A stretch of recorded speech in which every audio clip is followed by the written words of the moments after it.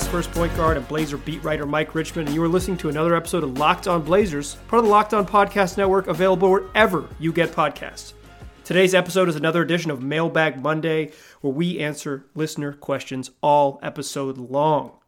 There's a couple ways you can get involved. One, tweet at me, at Mike G. Rich, whenever you are thinking of a NBA or Blazers-related question, or increasingly, as the season gets further and further away, any type of basketball-adjacent question, at Mike G. Rich on Twitter. You can also wait for Monday mornings when around 9 a.m. Pacific time, I send out a tweet soliciting your questions. You respond to that tweet, I'll answer them on the show.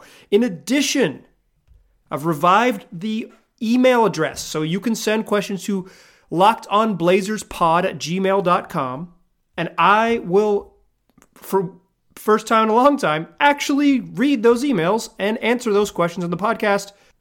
That's how you get involved. Let's just get right into it. This first question comes from Lincoln via email. As promised, I read the email, and Lincoln asks, if you could add one All-Star from the last 3 seasons or so to the Blazers roster at the start of next season, assuming everyone's back and healthy, that's currently on our roster, who would you add? Cap restrictions don't matter, but team cohesiveness and role does.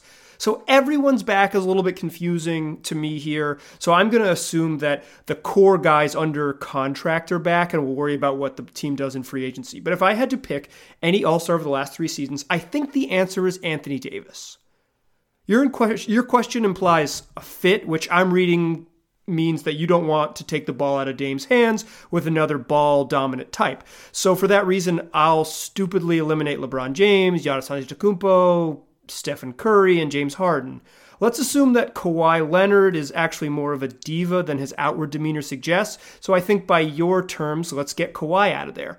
To me, those are probably the 5 best players in the NBA, probably. So if we get rid of those, the list shortens now to Klay Thompson, Draymond Green, Bradley Beal, Anthony Davis, Joel Embiid, Nikola Jokic, Ben Simmons, Luka Doncic, and Karl-Anthony Towns, with honorable mentions to Pascal Siakam, Bam Adebayo, and Chris Middleton. I think of those, Anthony Davis is the best fit in terms of playing next to the Blazers' big 3. He can play a little bit of power forward next to Jusuf Nurkic. He's a wonderful fit next to Dame and CJ, and he's probably not going to rock the boat too much personality-wise. We're going to assume that he won't demand a trade in this scenario. Although, I will say this, I'd give healthy Klay Thompson serious consideration. Another part of this email is Lincoln wanted to know what my day job is and what my current role with the Trailblazers is. My day job, I work in commercial real estate. I'm a real estate appraiser.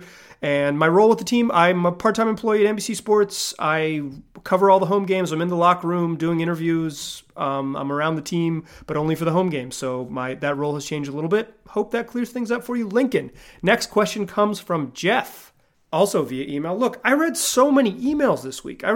Literally all of them, but I'm responding to 2 here. I'm becoming so much more responsible. I want some credit. Jeff asks, a lot of talk of maybe the season starting up in June or so. If this happens, I would assume the Olympics would also be on. Would the NBA still hold its playoffs if it conflicted with the Olympics? In other words, who wins, NBA or Team USA needs? So, Jeff, I responded to your email, said, thanks for the question, I'm going to add it on there, and then within 10 minutes, USA Today reported Monday afternoon that the Olympics are officially postponed, likely until 2021. Let's assume that didn't happen. Let's assume that there was this conflict between the NBA playoffs and the Olympics. I will tell you right now, there is no way LeBron James is going to Tokyo with the Lakers in the playoffs. There's no way. There's just no way. The best of the best of the best. Like, maybe you get Steph Curry because the Warriors are out of the playoffs. So maybe you get some NBA guys. But the dudes who are pushing for it, the guys who are going to be winning titles, Kawhi Leonard, Paul George, Anthony Davis, LeBron James, Damian Lillard, if you're really optimistic, those type of folks, they are first and foremost committed to their NBA team, and I believe Team USA would understand that and try to work around it in some way and just send a bunch of the best players, like just send Zion Williamson. They would just send the best players from teams that weren't in the deep into the playoffs, and if we were still in the regular season, they might send college kids. I think Team USA wants to win gold medals, but you're not going to convince NBA guys to give up chance to win a Larry O'Brien trophy. Next question comes from Amy Hall at Accounting Rocks on Twitter, who asks, which Blazers player will benefit the most from the time off or rest during the NBA hiatus? It's got to be Zach Collins, right? If the season does resume at some point, he's the most likely to be ready, whereas otherwise he might not have been ready. Yusuf Nurkic was supposed to play the week that things got postponed. I think Rodney Hood is too far away. Everyone else, they'll be good with some like bumps and bruises, some time, time to heal minor injuries up and minor things up, like Dame getting his groin 100% and all those things. But Zach was probably a couple weeks away and going to be right on the cusp of will he, won't he. I think by the time the NBA season resumes, should it resume, and sounds like owners want to hold on to it as hard as they possibly can, then Collins would be the guy who benefits the most because he would maybe get back, quote-unquote, games that he missed. Okay, next question is actually two questions, two different people, same idea. Belgian Blazer at Belgian_Blazer on Twitter asks, if you were forced to stay with the current Trailblazer for 1 month during a COVID-19 lockdown, who would it be? And Jordan Poe at JordanPow456 on Twitter asks, if you were to pick 3 current Blazers to go into a 14-day quarantine with, who would it be and why? So 1 month with one guy, 14 days with 3 guys. I'm just going to combine it and say 3 guys for a month. Rodney Hood would probably be my first choice. He's incredibly chill. He's got the perfect quarantine demeanor. Me and him get along really well. He razzes me about the Tar Heels. I remind him of recent national championships Carolina has won. We would get along fine, and he would be low-key enough to deal with for a month in lockdown. Second choice, Dame. So hopefully we can stay at his house. I imagine it's the largest, give us the most room to spread out and hang out. He's got a gym there. He's got a basketball court. He's got a pool. I think he's got some jet skis. I feel like we'd have a lot of fun. Stay in a mansion during lockdown. That's not quite my situation right now. So yeah, Dame's my second pick. Third pick is going to be Carmelo Anthony because he likes to drink expensive wine and listen to Marvin Gaye. And to me, that seems like the perfect vibe for these trying times is the Carmelo Anthony. He does like to play music out of his phone, which is a pet peeve of mine. Like I like higher quality sound. Get yourself a portable speaker, Carmelo. Come on. But we could probably work something out while he hooks it up with expensive bottles of wine. During the hiatus, he's even made a video about going to a vineyard and drinking expensive wine because my man stays on brand. So Rodney Hood, Dame, and Carmelo are my choices. Hope that didn't disappoint. If you pick Hassan Whiteside, you just like more chaos than me. I feel like he's going to be fun and do chaotic things, but that's just not my vibe. I mean, maybe it is my vibe for like the weekend or whatever, but it's not my vibe for a month in lockup. I need more predictable, more low-key energy in order to survive. All right, second segment, come back and answer more of your questions. Keep Mailbag Monday rolling. But first, I want to tell you all about Blinkist. It's hard to find time to sit down and read and learn more. When you don't have free time, you can't read or work on personal development, and there's an incredible app that solves this problem. It's called Blinkist. Blinkist is truly unique, and it works on your phone, your tablet, your web browser. Blinkist takes the best key takeaways, the need-to-know information from thousands of nonfiction books, and condenses them down into just 15 minutes you can read or listen to. 12 million people are already using Blinkist right now, and it has a massive and growing library from self-help to business, health to history books. Blinkist has the latest titles from bestseller lists as well as classic nonfiction titles you always meant to read but never had time to. With Blinkist, you get unlimited access to read or listen to a massive library of condensed nonfiction books, all the books you want, and all for one low price. So right now, for a limited time, Blinkist has a special offer just for our audience. That's y'all. Go to Blinkist.com/NBA to try it for free for 7 days and save 25% off your new subscription. That's Blinkist, spelled Blinkist. Blinkist.com/NBA to start your 7-day free trial. And you'll also receive 25% off, but only when you sign up at Blinkist.com/NBA. All right, let's keep it rolling. with more of your questions on this Mailbag Monday. This next one comes from David Knopp at KnoppDA on Twitter, who asks, potential minimum salary free agents you would like the Blazers to pursue this summer.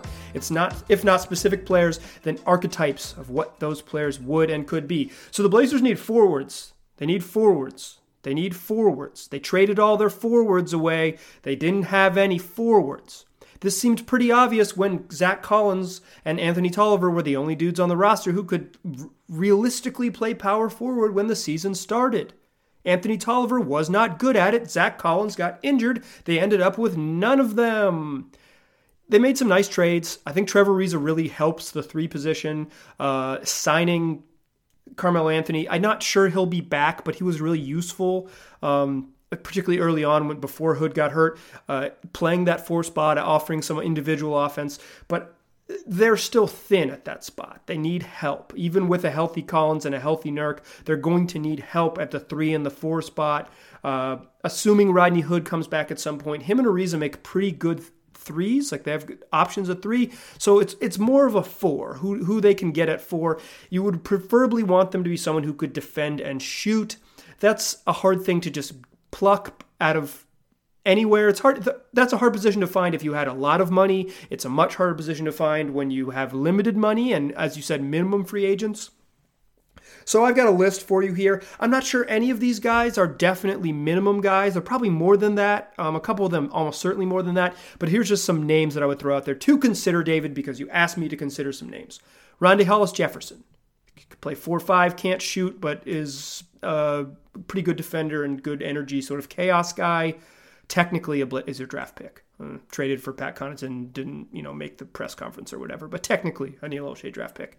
Torrey Craig, he's more of a 3, but a defender with the Nuggets. I kind of think the Nuggets will have to let him go because they have to make some decisions, but Craig might very likely to garner more than the minimum on the open market. He's curious case, but Torrey Craig could help. Malcolm Miller, sort of a 2-3, but a 3, small forward-y type, even though he's skinny, with the Toronto Raptors. I don't think he answers the defensive questions, but he's a name worth considering and might be available. Michael Kidd-Gilchrist, a name that I know the Blazers have at least considered in the past. Maybe not in any real terms, but a name that has been on the trade market and they've thought about. Michael Kidd-Gilchrist is super flawed, can't shoot, was benched on a terrible Hornets team. He could help as a backup wing. I'm not super excited about him, but certainly someone who could help. And the last one I got on the list is DeMarre Carroll, a guy who couldn't find playing time with the Spurs and then couldn't find playing time with the Rockets. I imagine he could join the Blazers and not find playing time in Portland, but he fits the sort of 4 guy who can shoot 3. It's more of a 4 than a 3 in my opinion at this stage. None of those are perfect fits, but there's some names to consider. Next question comes from Ryan at RConnell27 on Twitter, who asks, why are athletes and movie stars getting COVID testing? Do they have symptoms, or is stardom the new quotient? And when a vaccine arrives, who will get that? Go Blazers. Look, Ryan, I want to keep this podcast light. I want it to be escape from a challenging reality we're all in. But come on, man. Come on. You know that rich people and the wealthy have access to things that normal people don't. That is how our broken system works. It shouldn't be a surprise. There's some explanations from NBA teams as to why teams and players have gotten tested, either because they've had certain exposure or because in the case of Rudy Gobert, they thought it would be a direct public health crisis considering he was 20,000 people in the arena and all the exposure, but really it's because rich people live a different life than many of the normal folks out there. No more bummers though, keep it moving. Hotai Kim at Hotai_Kim97 on Twitter asks, if Will Barton stayed, do you think he would have played 2 and with CJ off the bench like a Lou Williams scoring punch? After this trade, I feel like Neil was very reluctant to trade away his own draft picks, a la Allen Crabbe and Myers Leonard. Agree or disagree? I agree that Neil was reluctant.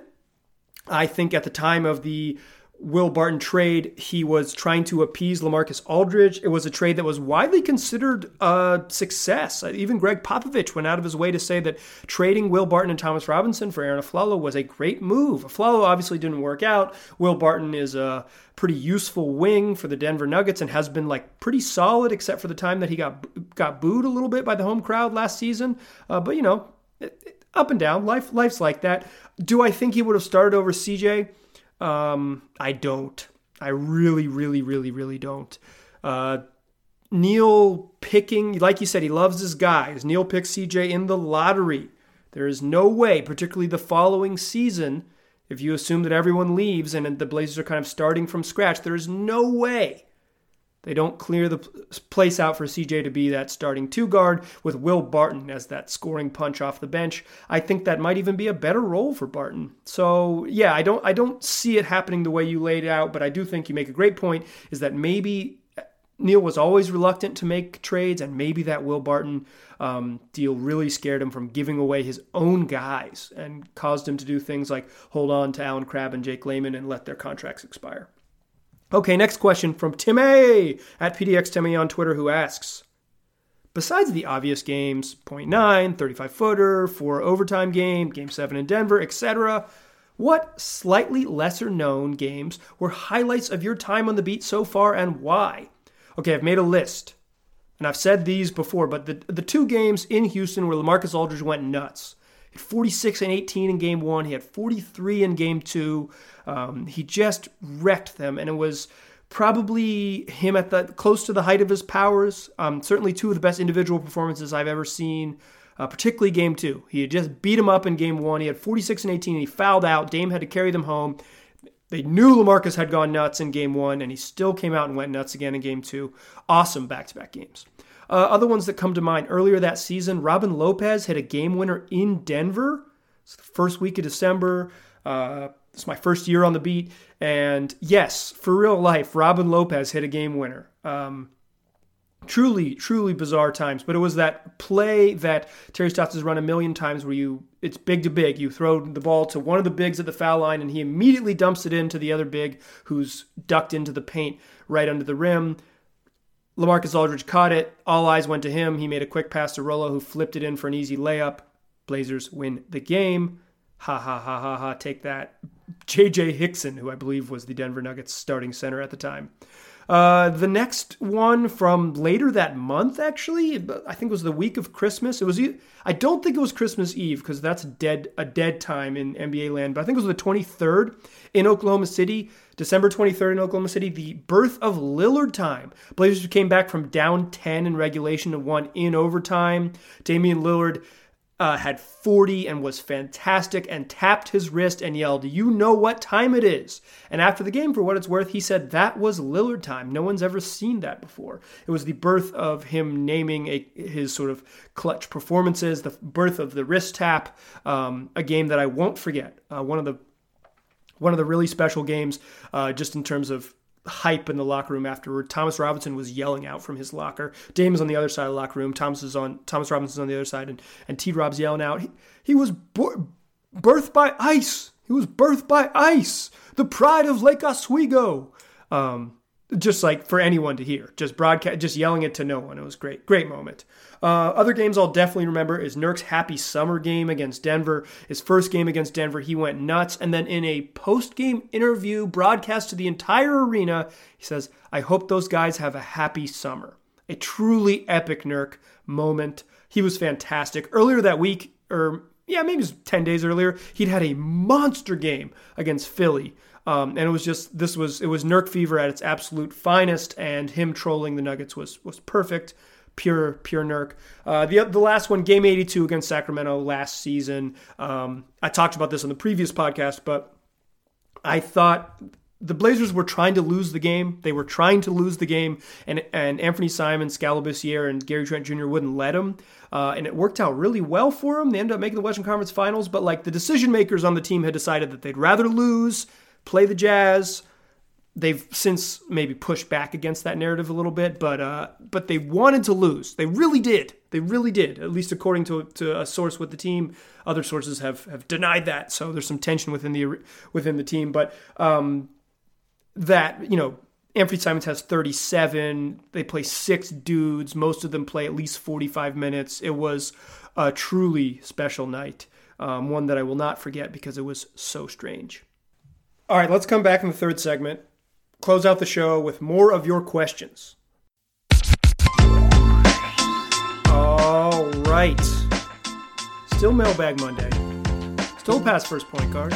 Still Mike Richmond. You're still listening to Locked On Blazers. Let's keep it rolling. This next question comes from Matthew at Reverend Romulus on Twitter, who asks, aliens land at Pioneer Square and tell you that they're willing to instantly cure the world of COVID-19 if either Dame makes a logo 3, CJ makes a pull-up jumper, or Ellie Leonard makes a left-handed trick shot. Who do you choose to save the world? So Ellie Leonard, Myers Leonard's wife, incredibly gifted basketball player, does these little trick shots on the internet where she just aces 17-footers with either hand, back-to-back, swish, right hand, left hand, just insane. But I'm going to immediately eliminate her because while she's a very good basketball player, she is not in the top 0.01% in the world like Dame and CJ. They're 2 of the probably 50 best basketball players on earth, 70 best basketball players on earth. I mean, Ellie Leonard is really good, but she's not that. So Damian Lillard is 6 for 9 on the year from 35 feet and out, from 35 to 40 feet. That's really good. That's like that. I don't need to do the math for you. Hitting 6 of 9 from that distance is just wild stuff. It's 2/3 of them. CJ McCollum is shooting a perfectly even 50% on mid-range pull-ups. On all mid-range shots. He's 175 of 350 between 10 feet and the three-point line. He is also an even 50% on pull-ups, but that first number includes some catch-and-shoot jumpers. So, in theory, right, like Dame's hitting 2/3 of his shots is better than CJ for 50%, but I'm going to say if it's unguarded and I just need someone to dribble into it to save the world, give me CJ from 14 feet. It's easier. It's easier. Sorry, it just is.